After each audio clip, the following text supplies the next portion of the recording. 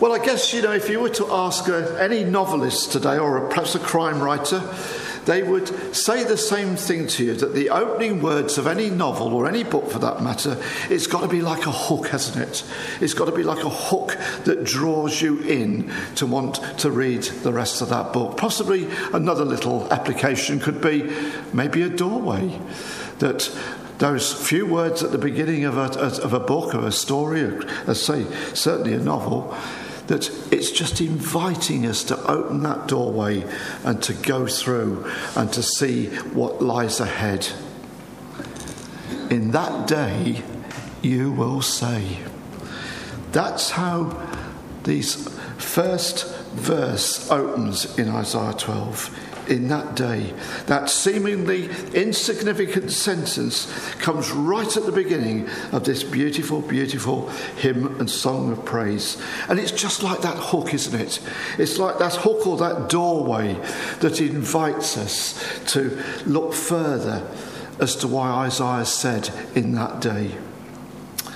Well, when we read the first 11 chapters of Isaiah, we begin to see why Isaiah's said that. Because the theme has been very possibly twofold, or if we want to be pedantic, we could go for threefold, but we'll stick with two. Firstly, Isaiah proclaiming God's absolute love and holiness. But because of God's abhorrence at man's sinfulness, at his nation's rebellion, then secondly, what we see after that is God's amazing love. And we see that in 3 chapters, don't we? Chapter 7, chapter 9 and chapter 11. That one day God was going to come among his people in person and bring about his work of salvation and restitution. A work that will reach its conclusion when we get right to the end of Revelation 21 on Mount Zion, when the dwelling of God will again be with man. And it's signifying that God's anger at man's sinfulness has been satisfied through the death and the resurrection of the Lord Jesus Christ. And as people who've been cleansed through his blood, the day will become when you and I will be presented pure and holy as the beloved bride of Christ. It's a beautiful picture, isn't it? Well, the Bible tells us that even though God has showed his love to his nation, they continued to live in disobedience to him. So, like any good parent that loves their children, God clearly needs to discipline this nation so that they wouldn't go chasing after idols, but would worship him, that they would love him and revere him and only him, the one who's repeatedly shown his love to them. Chapter 1, verse 2, we read, "Hear me, you heavens, listen, earth, for the Lord has spoken." God says, "I reared children, I brought them up, but they've rebelled against me." And then when we go into chapter 5, God likens them to a vineyard. And he says, "What more could I have done?" You can almost hear the anguish of a parent of a teenager, can't you? What more could I have done? When I looked for good grapes, why did it only yield bad? Well, if you're a parent, you know what those times are like. You know there's been times in your lives when you've needed to discipline your children. You didn't do it because you hated them, you did it because you loved them. And you wanted to ensure that when they grew up, they would grow up to love and respect God, as well as you and those around them. And your hopes and your prayers would be that in the long run, when they get a little bit older, when they come to their senses, that they realise that all you ever want for them was the very best. That's true of all of us, isn't it, as parents? It's all we ever want for our children is the very best. And that's what God wanted for his people. And it's what he wants for you and I today. That's what he wants. Well, you know, God often spoke his heart through his prophets. And of course, Isaiah was one of such men. A man that we see firstly back in chapter 6, who in the presence of a holy God, he realised that he was a sinner. He realised that he was a man of unclean lips. But what do we read? He said, God touched Isaiah's lips with tongues of fire and cleansed him, and his guilt was taken from him. See, says God, this has touched your lips. Your guilt is taken away and your sin atoned for. But then when we move on into the next verse, we see how God is commissioning him. He's giving him that task. And it's a greater task than trying to deliver Brexit on the 31st of December. October. Sorry, what did I say? December? Oh, that's my birthday, isn't it? Sorry, that's what I was thinking. Sorry, forget that. But of course, the task that God gave Isaiah was a really awful task when you think about it, because he was to speak to a rebellious people, to a rebellious nation who didn't want to listen to God. A people who, because of their repeated failure to obey him, God was going to send away because of their apostasy. Firstly, of course, we know that Israel was taken by the Assyrians, and then later Jerusalem and Judah were carried off by Nebuchadnezzar and his men to Babylon. But then we come to chapter 11, and we see verse 10, that same sentence, in that day. In that day, the root of Jesse will stand as a banner for the people. The nations will rally to him, and his place of rest will be glorious. I think this is a really beautiful picture of God through the Lord Jesus Christ calling you and I heavenwards. Jesus is pictured here in a sort of military capacity, rather like a signaller in olden times, in ancient times, before radios, before communications. He would have waved a banner on a hillside, and that would have signified and called people to a place of safety, a place of security. Well, on Calvary, the Lord Jesus Christ stands as a banner, and he's calling us heavenwards. Every one of us with repentant hearts who turn to him for their salvation. Jesus says this. He says, when the Son of Man is lifted up, he will draw all men to himself. And that's reinforced in chapter 11 by what Isaiah says next. He says, in that day, the Lord will reach out his hand a second time to reclaim the remnant that is left of his people. Just as the Lord God did the first time through Moses when he led the people out of captivity in Egypt, God was going to do the same again. So we can see when we come to chapter 12 why Isaiah says that in that day you will say.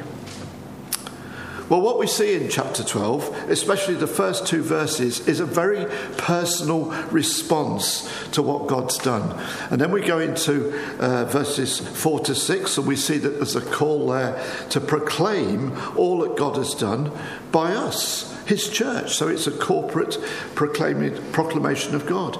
And of course, sitting in the middle of those four verses, verse 3, is a reminder, and again, this is a lovely, lovely picture, that God's blessings are like a deep well. Just imagine that in a land that's parched with heat. Yesterday, people were taking on water left, right and centre. And what we see in this picture is God's well of blessing is inexhaustible. Because God is inexhaustible. So look with me at verses 1 and 2, because we see there a personal response. In that day you will say, I will praise you, Lord. Although you were angry with me, your anger has turned away, and you've comforted me. Surely God is my salvation. I will trust and not be afraid. The Lord himself is my strength and my defence. He has become my salvation. Well, I want to ask you a question tonight, and I'd like you to think about it and answer it in your minds and your hearts honestly. You don't have to shout it out. But what was your intention tonight in coming to church? What was the intention for you coming to church tonight? Have a think about it for a moment. Was it particularly to hear me? To hear the word of God open, to hear these lovely people singing, to have fellowship with one another? Well, yes, all of those things. But I believe the primary aim of us coming to church tonight was to praise God. That's why we come here tonight. We've come to praise God, to worship him. We've come to worship him, as Richard said earlier, as the holy, omnipotent God that he is, the creator of the heavens and the earth, and all that's in the earth.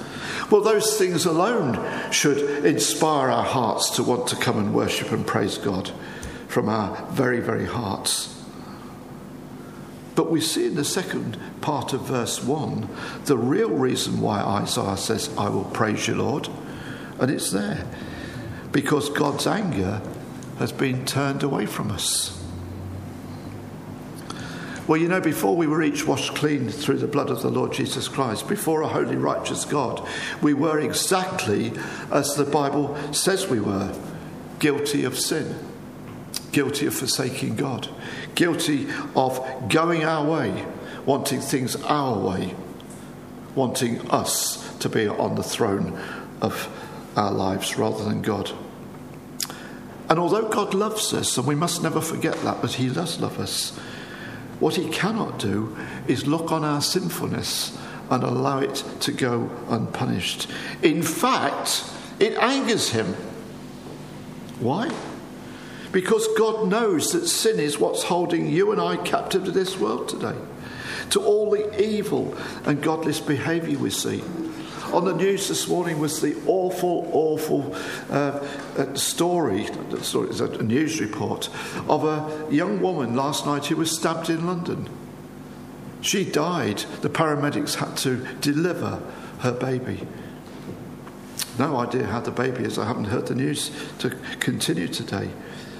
But this is what's happening in our world.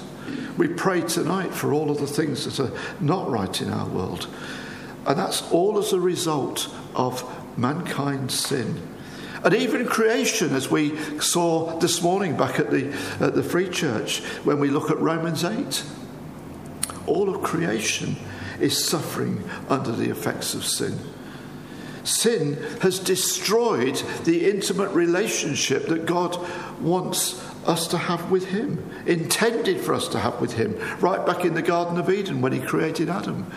Adam walked with him in the cool of the day. What a beautiful picture of God and man in perfect fellowship together. But then comes sin. And of course, sin has also marred God's image in you and I. So it's not always clear within us that we know and love the Lord Jesus Christ. And sin, as the Bible tells us, has only one outcome. Paul tells us in Romans, doesn't he? The wages of sin are death, eternal separation from Christ. You know, there's been several occasions in the preceding chapters of Isaiah where, despite the nation's seemingly good intentions, if you like, to return to God, we read these awful words. And when you go to chapter 9, they're there 3 times over, just the same words. Yet for all of this, his anger is not turned away. His hand is still upraised. That's an awful thing to contemplate, isn't it? It's a most awful thing to fall into the hands of the living God. That's what the Bible says. And you know what saddens me as a Christian? It was kind of reflected in my prayer earlier. Is that for many today, they really could not give a darn, if that's not using a swear word, and forgive me if it is. They couldn't care that God's hand is upraised against them. They just could not care. His anger towards their sinfulness hasn't yet been turned away, even though many might think they're good, moral, upright people. And sadly, you know, have to say there are some regular church attenders who think like that as well. Oh, I'm all right, I'm good, moral, I don't hurt anybody. But of course, it's only when we come under the conviction of the Holy Spirit does God open our eyes to the truth that before a holy, righteous God, just as we once were, many today are in fact sinners who've fallen short of the glory of God. And what's worse, they can do nothing about it in their own strength, even though they might try. We cannot change other than to cry out for mercy. I love this picture over here. Come, Holy Spirit, change me. And the picture speaks for itself. various degrees of humbling ourselves before God. I was struck with that when I walked into the church tonight. We need to cry out in mercy for God to rescue us from sin. And we need to be praying and crying out to God that God would rescue those around us from sin. Because you see, it's only when we do that, as Isaiah says here, can we know with confidence that God has comforted us. That's what we see there. Your anger has turned away and you have comforted me. Well, let me ask us this truth tonight. Has God's anger been turned away from us?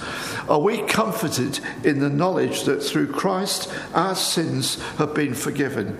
Or are we perhaps still fearful that God's hand is still upraised against us? His anger yet to be subsided, his anger yet to be satisfied. Well, of course, we can only know that for sure, that God's anger has been turned away from us, when, like Isaiah, we come before the Lord, verse 2, and we make that good confession. Surely God is my salvation. God is my salvation. What does the Apostle Peter say in Acts 4 when he was hauled before the Sanhedrin? And they just were amazed at these Galilean fishermen. Because Peter says this, salvation is found in no one else, for there's no name under heaven given to mankind by which we must be saved.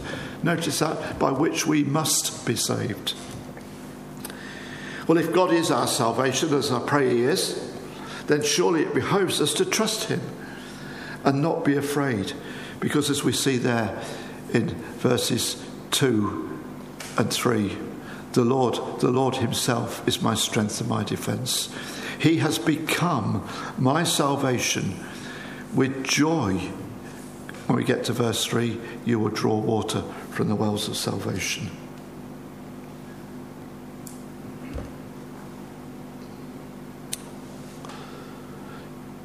You know, what's so wonderful today is that we have that absolute assurance that our sins have been forgiven. Keith and I get together with the guys up the road occasionally for a fraternal, and I think it was at the last meeting, if I remember rightly, Keith, that James Clark said, brethren, and he always calls us brethren. I feel like an old man when he says that. Don't tell him that, will you? But he said, brethren, we need to preach more from the pulpit the assurance of sins forgiven. If we belong to Christ, we need to preach the assurance of our sins being forgiven. And when we do that, then it's liberating, isn't it? And then we can come with joy. We can come with joy, and we can draw on all of the blessings the Lord wants to give us. All those blessings we see there in verse 3. With joy, you will draw water from the wells of salvation. Well, let me read some verses from John's Gospel, and I'm going to start in reverse order for no particular reason other than that it just seems the right thing to do. John 7. And this is verses 37 to 39. On the last and the great day of the feast, the greatest day of the feast, Jesus stood and he said in a loud voice, "Let anyone who is thirsty come to me and drink. Whoever believes in me, as Scripture has said, rivers of living water will flow from within them." By this he meant the Spirit, whom those who believed in him were later to receive. And then we go to John chapter 4, and that wonderful passage where Jesus is talking to this rather largest lady, the lady of Samaria. Oh, it's just a waste of time, isn't it? Sorry. If you've ever met a guy called Derek Hayman, that was one of Derek's, so I'm not going to take it for that. What he says here, coming back to being serious for a minute, is this. This is verses chapter 4, 13 and 14. Jesus answered this lady, "Everyone who drinks this water will be thirsty again. But whoever drinks the water I give them will never thirst. Indeed, the water I give them will come in them a spring of water welling up to eternal life." Well, yesterday was a pretty good reminder of how much we need water on a hot day like yesterday. But just imagine you lived in a land where water was at an absolute premium. And then all of a sudden, the water's plentiful. God, you'd be jumping up and down rejoicing. You haven't got to travel miles to go and get some brackish water and bring it back and boil it. Well, when we look at this verse, with joy you will draw water from the wells of salvation. It's just another little echo of what we saw earlier with Isaiah going back into the Exodus. This time he's talking about the abundance of life-giving water that God blessed his nation with during their 40 years of wandering in the desert. But Isaiah's also looking forward here to God's future act of saving grace through the blood of the Lord Jesus Christ, to that wonderful invitation that we've just read in both John 4 and John 7, to come and to receive the very life-giving water that only Jesus can give to all who believe. Life-giving water that should be bubbling up in us to eternal life. The life-giving Holy Spirit that marks us out as people belonging to God. In other words, the church. And that leads us into the next little bit of this passage from Isaiah 12. Just look with me at verses 4 through to 6. In that day, again, we see those words. You will say, give praise to the Lord, proclaim his name, make known among the nations what he's done, and proclaim that his name is exalted. Sing to the Lord, for he has done glorious things. Let this be known to all the world. Shout aloud and sing for joy, people of Zion, for great is the Holy One of Israel among you. What we see in these last couple of verses, where the first verses were singular, were personal praise, now we come to corporate praise because it's gone to the language that is now plural. You will say. So we're called, finally, to be a people called to be faithful witnesses, because we're men and women who've been brought out of the darkness of sin and set free to walk in the wonderful light of Christ. Just as God set his nation free from the darkness of oppression. It's interesting when you go back into the Old Testament, into Exodus, and you see what Moses said to Pharaoh. He said, let my people go. But then what else did he say? Let my people go that they may worship me. That's what Moses said, speaking on behalf of God. And you and I have been set free. We've been set free from sin. And we've been set free to praise God, to worship him. Because Jesus has saved us. But he's also saved us corporately as the church. David was praying right at the beginning when we were in the side room about praying for individuals to come to Christ. But collectively, when individuals come to Christ, we come together as a church, don't we? We're to worship God much as we're doing tonight by singing hymns and songs that tell of all the glorious things he's done. But we're also called, through these verses here, to be God's witnesses outside of the church to a world that's in a hopeless mess. Our brother at the front prayed some excellent prayers tonight, reminding us of the mess that this world's in. Well, surely if we love the Lord Jesus Christ and we know him as our personal Saviour, shouldn't our prayers be to see men and women being saved? Shouldn't our prayers be to see God raining down on us again his life-giving Spirit, not only to revive our churches and revive our hearts, but to convict this unbelieving world of its sin and its need for Jesus? You know, Paul tells us in Ephesians 2 that we've been saved by God, not by good works, but for good works. The works that God has set each and every one of us apart to do. Your work is different to my work. We've each got a different role to play, haven't we?